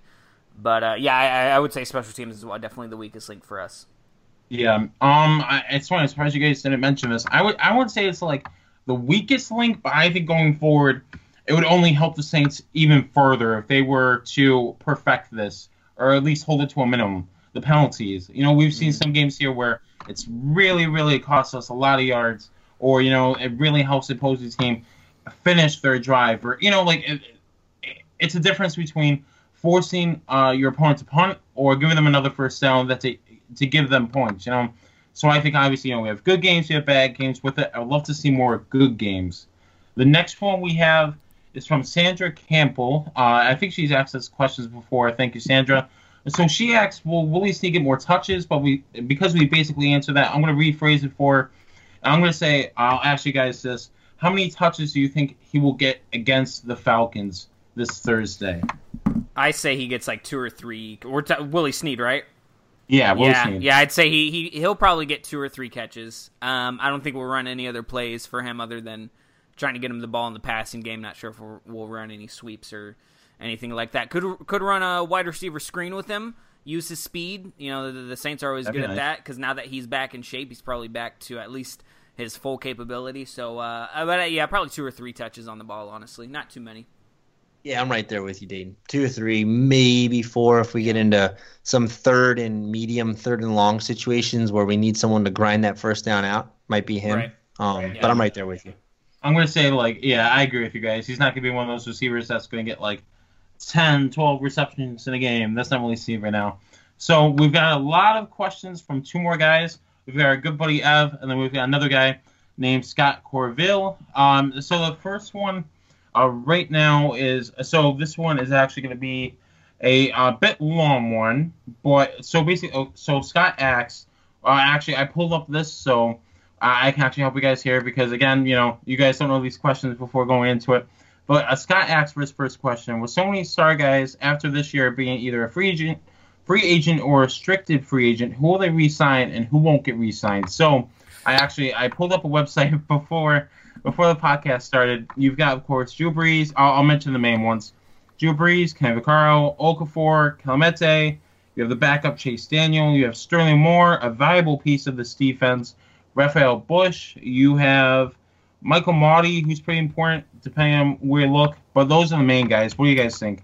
Who they keep and who they don't? I really hope we keep Okafor. I really hope we do. Obviously, Drew Brees too, but that's a whole other. That's just a crazy conversation to have on our own. Like Charlie said it perfectly at the beginning of the show. That throw he had to Thomas was a $30 million throw. He proved to us why he deserves that big payday. If we have we're going to have to make the cap room to make it work. I'm totally on board with it for keeping Breeze. If he's the one to take a pay cut, even better. But, Vaccaro and Okafor are really important. If I had to choose between the two, honestly, I might go, if we're just talking talent, contract away, I might go. I would honestly rather have Vaccaro. But I think that Okafor is going to have the better contract for us. So if that's the case, then definitely Okafor, save us some cash, and we're still getting a fantastic player. Other than that, I mean, Mati, Moore, and even Bush are pretty expendable. Yeah. I'm hoping that we hold on to Bush, though, because he's been not at least a big part, but he's been a somewhat important piece for this team. For the past few seasons, he's jumped around to other teams, Lions, and I think he was on the Falcons practice squad for a little bit, but he's thrived the most in New Orleans, at least. So I'm hoping that so I would say Bush, Okafor, and Breeze would be my top three guys that I think that we really need to keep, honestly. I'm going to say Breeze, absolutely. I don't think he goes anywhere. Okafor, I think, fortunately for us, but unfortunately for his wallet, I think that torn Achilles is going to push his price tag down a little bit. I think his contract, like you said, Dayton, will probably be a little bit more team-friendly than it would have been had he not gotten hurt and continued his production. And Kenny Vaccaro, next to Cam Jordan, is the lifeblood of the defense. I agree. I think those guys, in my opinion, are all must-signs. But I'm going to say Senio Kelemete is a guy that absolutely need to work out a contract that works for both him and the Saints, because his versatility as a backup is unreal. He's backed up at center. He's backing up right now at left guard. He's backed up at right guard. He's filled in at right tackle. The guy, I think, even dating back last year or so, he's even gotten some snaps at left tackle. The guy is a jack of all trades. He's the kind of dude you need, as a swing lineman. Those are my four musts. We must find ways to re-sign those guys. And I do agree, like Dayton was saying about Bush, because we run so much big nickel or three safety sets. I think having the depth at safety is critical, because if one of the Marcus Williams, Kenny Vaccaro, Von Bell, and Rafael Bush, those are our four safeties. We run a lot of three safety sets. If one of those guys goes down, then we have three safeties. If two of those guys go down, then we have two safeties with a backup like Chris Banjo coming in or something like that. Yeah. Where I think the safety depth is important just because of the style of defense that we run. Now that might change. Our philosophy might change going forward depending on how our linebacking core can mature. If Anzalone can come back and be the beast that I really think that he is going to be. That'd be something to, be a fun topic to talk about maybe in the off season. But if our linebacking core can get a little better, if AJ Klein can take the step forward, if we can get an actual Sam backer so that AJ Klein can take the full on Mike role, I do think Bush is someone that we really should figure out a way. And honestly, his contract's not gonna be that much. So let's be honest here. Yeah. We might even get him back on a 1-year vet minimum type deal. Yeah. As far as franchise candidates, I wouldn't mind franchising Kenny. That'd be nice. Mm-hmm. But like Marty, I love Marty, man. His dad played for the Saints. He's a New Orleans dude. I don't know if you guys saw, he fought back. He has ulcerative colitis. Yeah. He got surgery. At one point in the middle of last season, he was down to 200 pounds playing linebacker in the NFL. Yeah. That's really small. For him to get back and beef back up into the 230s to come back. I love him, but that's another guy that we could sign back for probably a vet minimum deal. So I think our big name guys that are up for contracts, I think there's a way we can get them all back. I agree. Yeah, if there's a way somehow that we lose Okafor, a rhetorical question for you guys: can Senio Kelemete play defensive end? No, but maybe Taysom Hill can. Yes. Oh yeah, there right? you go. Oh my God, he can do it all. Taysom Hill. There you go. He's like 230. Yeah. Put 15. I'm kidding, but put 15 pounds of muscle on that dude and watch him. He'll be good to go. You saw he came around the edge on that punt. Yeah. Besides the number he's wearing, he'd fit right in. He gained some more pounds. But that 7 was just so glaring. Seeing him on the special team, that was hilarious. Making tackles. do everything but quarterback. He'll be our guy that does every position except for quarterback. But I think we should retain everybody. I think if you're Sean Payton, you know how valuable every single player, especially the ones that are, that leave if you don't resign, are to this team. If you take away Drew Brees, Kenny Vaccaro, Okafor, Clemente, Chase Daniel, even Sterling Moore, this greatly hinders the team. So I think you do whatever it takes. Just spread the money out, do whatever it takes, because right now, if we don't make it to the Super Bowl this year, it's always next year, and that means you need to retain everybody. So the next one I've got from Scott is going to be actually a quarterback question. Here we go. With all three of our quarterbacks being free agents after this season, which quarterback or quarterbacks get re-signed, and who gets the boot? Quarterbacks? Yeah, with a quarters. Q. Yeah, Q. Do you? Ooh, man, I don't know. I mean, we might even. I think we need everybody. Yeah. I think all three of them. I think all three of them come back, and here's why. Drew Brees is going to retire a Saint. Number one. Number two, Chase Daniel is the quintessential backup quarterback. Best backup. You need a certain kind of guy. I don't think a lot of people really realize what the role of a backup quarterback is. He's not just the guy who's waiting there. God forbid if something happens to the starting quarterback, you need your back. Yeah, the backup needs to be able to go in there and hold the fort down until you get your starter back. But your backup quarterback, in this situation where our backup quarterback is not a young rookie or a young backup like up in Green Bay, our backup quarterback, the way Peyton has kind of done things is the backup quarterback is the guy in the quarterback meetings. He's the guy with the headset on. He's the guy talking to Breeze and giving them an extra set of eyes when they open up those Microsoft Surface pad things on the sidelines. It takes a certain kind of guy to be the backup quarterback, especially to someone like Drew Brees on Sean Payton's team. There's a certain personality, and a lot of smart NFL people. The word on Chase Daniel is, he wasn't a Pro Bowl quarterback, whatever, but he's a great backup, and he's definitely a future coach. A lot of coaches in the NFL were backup quarterbacks. Sean Payton played quarterback. Jason Garrett was a backup quarterback to Troy Aikman, and Chase Daniel fits that role. And there's this weird love fest with Taysom Hill. I'm right there. I'm on the Taysom Hill bandwagon right now. I kind of think, unless there's somebody in the draft that we are absolutely in love with who falls to us somehow. Although I think we'll be drafting late enough in the first round where quarterback's not really going to be probably the best player available for us. I do think all three guys will be back. Yeah, I agree. I think right now,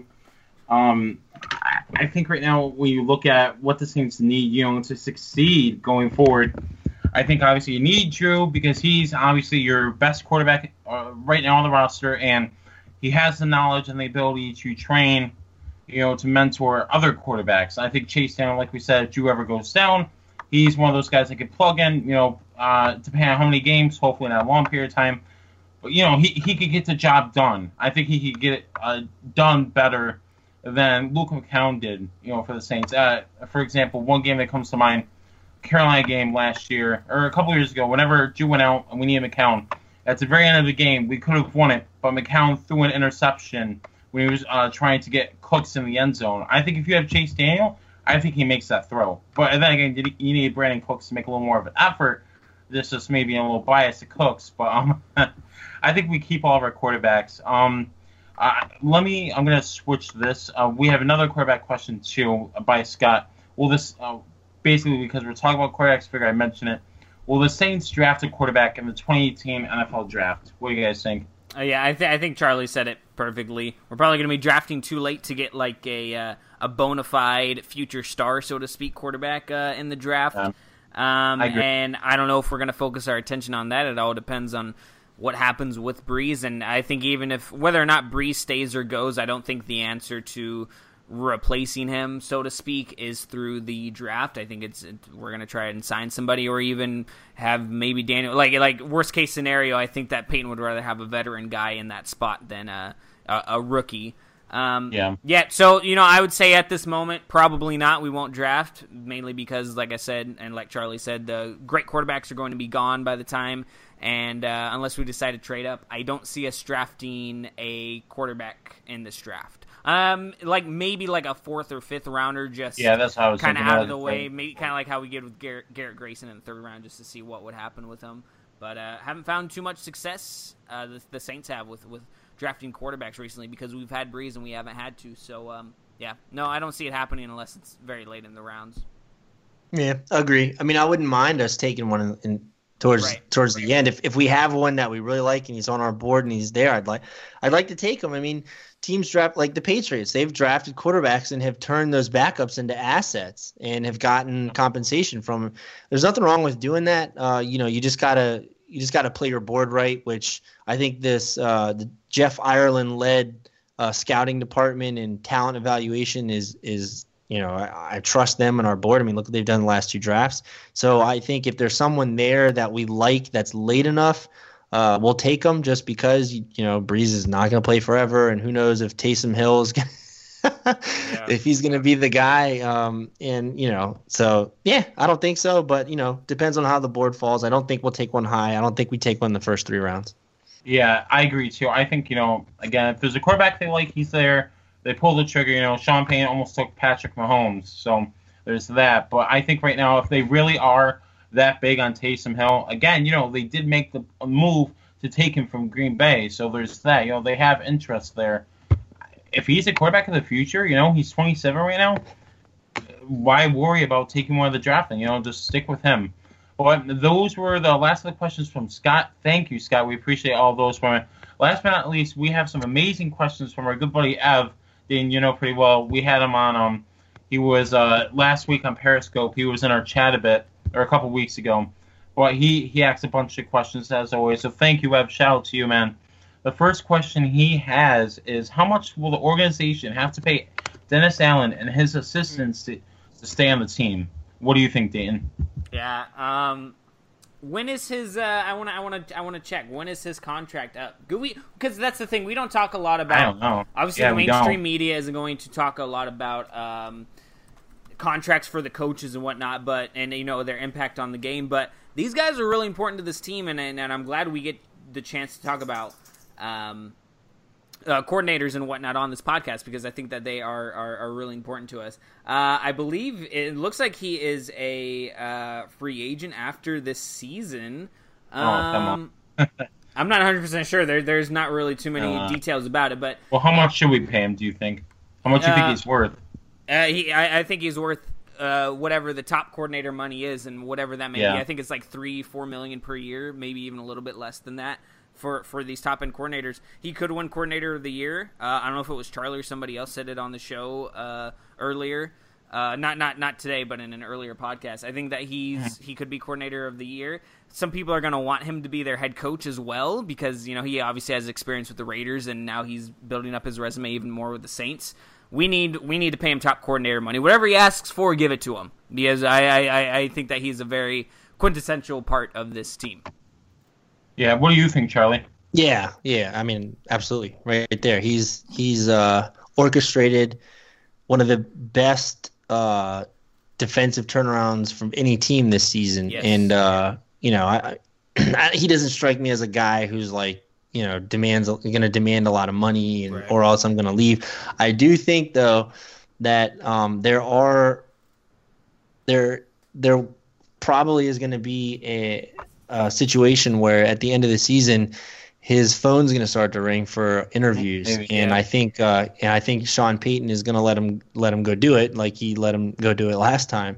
He was Dennis Allen was in our Super Bowl year. He was the defensive backs coach, and went on to be the defensive coordinator for the Broncos, which got him his head coaching job in Oakland. So I think whatever he asked for, we should pay him. We should definitely try to keep him around and keep the system going. But if he's got an opportunity to be a head coach, there's going to be quite a few head coaching jobs open up this year. I think he's going to have a very good opportunity at getting a look at one of those. And if he does take it and go on, I'm confident that our linebacker coach can step up and be the defensive coach. One head coaching job opened up today too, with Ben McAdoo being fired over in New York. So McAdoo. His key card was turned off. Today. I hate that. Oh man, what a joke. What do you think, Tyler? I don't know. I think obviously he's important right now. I don't think unless you get some superstar defensive coordinator that can replicate what he's doing right now with this team. I think it's more than just the talent we have. I think obviously it's we gave him time. We didn't just fire this defensive coordinator, and he's actually making it work. So I think you pay him. Hopefully not incredibly enough, where you're burning holes in your pockets, but you give the man what he needs, You make his grandchildren happy, that kind of money, But the next question I've got for you guys, we'll start with Charlie. Why is the linebacker position always such a weakness for the Saints? It's a weakness for the Saints because we don't grow the linebacking position organically, meaning we don't draft linebackers and coach them into being great linebackers. I mean, look at our starting three linebackers right now. Manti Te'o, A.J. Klein, Craig Robertson. All three are free agent acquisitions. I think Anzalone could be the start of a new chapter in our linebacking core. But, even when we won the Super Bowl, the quarterback of the defense was Jonathan Vilma. And I think that has more so to do with who was running the front office and who was coaching linebackers.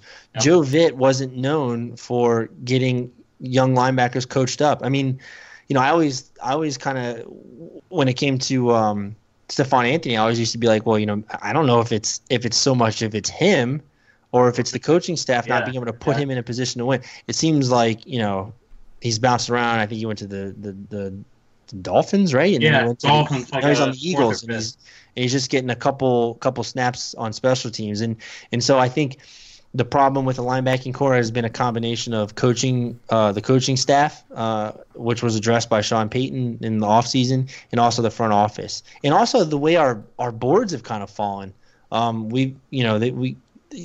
This last draft, pick 32.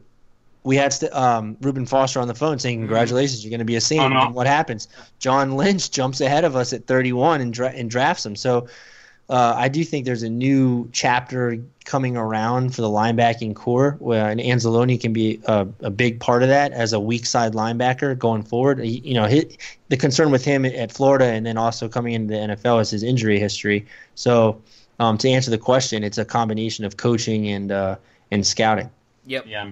And because our best linebacker, I shouldn't say ever, but at least in the past decade or so, Jonathan Vilma was a free agent acquisition from New York. I think even Scott Shanley and Scott Fujita, who were also on that Super Bowl winning team, both of those guys are also free agent acquisitions as well. I don't think we drafted either of those guys. No, both of them came from the Cowboys. That's right. Those were Cowboys guys that came over with Peyton. That's right. Yeah. Wow. So that's a really good point. And Stephon Anthony was a dud. Tried fixing that. Anzalone could be one of those rare occurrences where we actually do draft a guy. But right with Charlie, man. We just don't groom the linebackers, so we always have to end up trying to replace them. Because you look at even people in teams in our division. Panthers were able to build their linebacking core through the draft with Kuechly and Davis and Deion Jordan, Vic Beasley for the Falcons. And even when they had Sean Witherspoon was a free agent acquisition. But anyway, the teams in our division are also able to groom and draft linebackers a lot better than we are. So even the Bucks have a stellar linebacking core. Yeah. Kendall Alexander, Quan Alexander, and Levante David. Yeah, I was going to mention David. Yep. That's a great linebacking core. I was going to say, too, when you look at it, I think right now, I think, hopefully, I take a grain of salt when I say this, the Saints linebacking core, especially with the assistants, everyone we've hired, Jeff Ireland, everything, all of that, I think we've seen the worst, at least of this decade, of the linebacking core. Obviously, you have Anzalone who came in. You have Klein who's coming in. Te'o, who's been pretty helpful. They're slowly gaining pieces. Sure, it hasn't been like immediate stardom, right away, but it's been efficient. Obviously, we will say that this linebacking core is unfortunately the weakest part of the defense, but the defense is playing so good right now. you don't need great linebackers to get the job done. I mean, sure, it helps, but I think it's going to get better over time. But and then back to Dennis Allen. I mean, Dennis Allen has schemed this defense to sort of cover up those shortcomings by running a lot of big nickel. Manti Te'o is our Mike in early downs and rundowns, who, in my opinion, is filled in very nicely in that role. And then you have Klein, who kicks over to the Mike in these nickel packages, and Craig Robertson's the full-time Will. So, again, back to Dennis Allen. He knows that the weakest link in this defense is linebacker, and he's able to scheme it to sort of mask that. Yeah, I agree. But like I said with you guys, so I agree where, the coaching and the duds that we keep on getting. But on to the next one. We've got, who wants to take this first? Let me know. The Saints are 0-2, obviously, against NFC division leaders, the Vikings, the Rams. Does this team have any chance of winning more games than the Vikings and the Rams to avoid tiebreakers when it comes to the playoffs? Vikings, no. I think the Rams. I think that the Seahawks have a chance to defeat the Rams come December, which is a game my dad will be at. So that's going to be a huge game come towards the end of December in Seattle. And the Vikings are just way too hot on a roll right now, and we're a lot closer to the Rams as well. So I think it'll be easier for us to catch them. And I think I must have just said St. Louis, Los Angeles. I think that Los Angeles is probably going to lose a couple more games, one more game maybe than Minnesota will. If Minnesota ends up losing any, they could just win the rest of the season. That's how good they're playing. So I'd say LA. Yeah. Well, we do it, Charlie. Yeah. Yeah, of those two, it's LA. I mean, the Eagles are, the Eagles just lost to Seattle, and they're staying on the West Coast this week because they play at Los Angeles Rams. Yeah. So that'll be one to definitely watch this weekend. I think if you're going to compare, it would be the Rams. In all honesty, to the questioner, I really I would love to get that first round bye. But I don't know if it's going to happen just because of the strength of the NFC. And so holding on to the division, taking care of business against the Falcons really should be the goal. And then if we get a first-round bye, that's just cherry on top. Yeah, I agree with you guys. I think, if we catch one team, it'll be the Rams, because they have to play the Eagles, a bunch of other teams, but we'll see what happens. Obviously, the Saints will be making the playoffs, hopefully. So I think for me, I don't even think that it's as important as it is to catch the Rams or the Vikings as it is to be consistent for the rest of the season and make sure everything goes right so you prepare for the playoffs. Because although a first round bye is very helpful, if your team's good enough, you don't need it. Obviously it helps, but the Saints right now are playing very good football, and they have a chance of taking this all the way, with or without the first round bye. So, yeah. Here's another one for you guys about the Rams and Vikings, actually. If the Saints had to play the Rams or the Vikings again, do you guys think they could win? Yeah, I think we could. If we were to get either of them at home, I think we could. Obviously, the harder of the two are the Vikings, just because of the matchup that they present against us. I think the Rams game was a function of the Rams having a very good game plan, but the Saints played just a horrible game. I mean, all around, we didn't play very well. I thought we left a lot of points on the field, and also we didn't have Ken Crawley and Marshawn Lattimore. So I think having a healthier team, I do think that the Rams are beatable. I think the Eagles are beatable, and I don't think the Vikings are invincible, but I think they're the toughest. I think the Vikings are the best team in the NFC right now, and then the team that no one else is talking about is the Seahawks. Yeah, they've lost a couple keys on defense, but that's a team that's been there. They've done that. They have champions on that team, and they have Russell Wilson at quarterback, who, in my opinion, should probably be the MVP of the NFL right now. Yeah. Yep. What were you dating? I don't know. I don't know if we'd be able to beat Minnesota, to be honest with you. I just think the individual talent alone on that team is fantastic. You got Xavier Rhodes, Harrison Smith keeping that secondary in lock. Even Trey Waynes is playing really well this season. Great, fantastic front seven led by Everson Griffin. I don't know. That defense, I think, would at the very least give us a lot of troubles. I think it'll be a lot more clear how we'd play against them after this Thursday against Atlanta to kind of compare and contrast. against common opponents and whatnot. I do think that we'd be able to beat Los Angeles. I think that they are more than vulnerable, and they're also a very young team, as are we. So they're prone to mistakes just as much as we are. The Vikings are a little bit more buttoned up than we are. So yeah, I think it'll be really, really tough to beat Minnesota. But ask me again after Thursday, and we'll see how that goes, because I kind of want to see how we perform against Atlanta before jumping to a conclusion on that. But Los Angeles definitely for sure. I think we'd be able to beat. It's funny. I was scrolling on Twitter before. I was just scrolling Twitter during this while you guys were talking, just to check some news and stuff. And apparently, the Saints signed a tackle, Justin Murray, to the practice squad. So that's something to keep an eye on with the tackles and everything. But the last question we have. Oh, my answer. Yeah, we could beat LA, and it might be closer to Minnesota, but I'd say no. The last question, I'll have you go first, Dayton. Does the inconsistent performance of any other receiver not named Michael Thomas or Alvin Kamara worry you versus a team with a good to great secondary?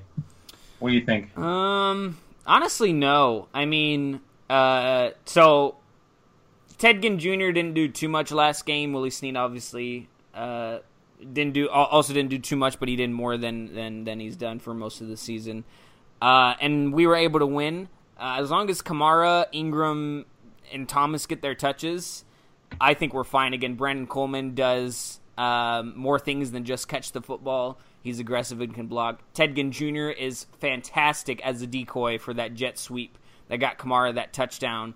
And I think one of these times we're going to hand it right off to Ginn, and he's going to get a really big gain, fooling those defenses. So, those guys can do more than just, catch the football. So even if they're not playing top level for their role as a wide receiver, they do other things for this team that help us out. And so as long as Kamara, Ingram, and Thomas are getting their touches, and even if Thomas isn't getting his touches, we've seen Ingram, Kamara lead this offense with Breeze. Yep. And this offensive line is good enough for us to be more versatile than I think people thought going into the season. So yeah, we don't have to rely so much onto our receivers. So I would say we wouldn't be in that much trouble if that happened. What about you, Charlie? So would we be in trouble if Receiver's Michael Thomas? not named Thomas, or Kamara? Worry. So basically, if they're if they're non-existent, like if they're inconsistent, non-existent, they're not a factor in the game. Last week when we talked, I kind of talked about this a little bit, in that so far, I mean, during the run we've been on, our offense has been week by week increasingly gone through Alvin Kamara. And if we match against someone who comes up with a game plan I don't think he's the kind of player you can completely shut down, but I do think he's the kind of player that you might be able to slow down if you have the talent to match up with him and the scheme to make it happen. So I would probably get a little worried. I mean, if he was slowed down, Michael Thomas he's a strong receiver. I mean, he's not a burner or anything like that, but he's the kind of guy who's going to get open and make his catches. But yeah, I mean, if something were to happen, those guys were to slow down, I'm not confident enough in the other wide receivers being able to step up and move the offense. Now, we kind of saw a little bit of that in the 2-minute drill, or it was the extended 2-minute drill, the 4-minute drill, really, versus the Redskins, where we needed to move the ball down the field. And it was really Breeze was slicing them up with Ginn and Fleener. Well, Fleener's no longer here. We don't really have a legitimate pass catching tight end. Yeah. I do have a little bit of worry there. But our offense, like Dayton was saying, our offensive line is strong, and Mark Ingram is a great back. He's top 5 in rushing. Everyone talks about Kamara. We love Kamara, but Mark Ingram's top 5 as far as yards are concerned. So I have faith in those guys, but a little bit. I mean, if something happens and Thomas and Kamara aren't able to produce at the level we're used to, I'd probably get a little worried. Yeah, I'm not sure. I think it would come down to who ultimately gets shut down and who we're playing. But I think hopefully, the Saints offense has gone through a lot of different players, a lot of different attributes. I think with Sean Payton they can make it work. But yeah, that was the last question we had. We just want to thank everybody who sent questions in. I want to thank Ev, Scott, Sandra, Philip, Michael, Deshaun. Thank you guys so much for sending questions. If you guys want to send in questions, yeah, just tune in for a bit. We'll pull away our social media. So yeah, this was a fantastic podcast, our longest episode ever. I guess so to mark that quarter century mark, like Charlie alluded to at the beginning. This is it, guys. This was a special thing. It's the longest podcast episode we've ever recorded. Charlie, thank you so much for joining the show, man. We loved having you on. Always a pleasure, man. If we have another opening at all this season, you will be on speed dial to come onto the show. Plug away at your social media. I know you plugged away last week. Go and plug away again for the people to follow you.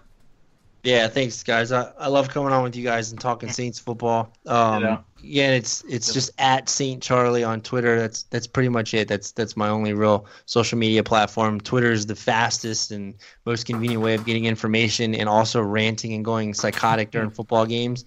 So yeah, I mean, I love coming on. You guys are great. The show's fun. I hope there was a lot. We digested a lot in this podcast, and I just hope the listeners are able to, stick it out and listen to the whole thing because we went over a lot of topics and we really broke it down. It was great. Yeah, it was. Tyler, famous sign-off time, my man. Okay, it's funny. I'm gonna mention this first because you always do it. I always have to add on at the very end for you too. Thank you, Dan. You're an amazing host. Same to you, man. Thank you. You are. See, there you go. You're the best co-host I could have asked for. Ditto. Dilly dilly. Dilly dilly. Look it up, guys, if you don't know what that means. Okay. Yeah. What? No, go ahead. Dilly dilly. Oh, dilly, okay. dilly. Go ahead. Okay.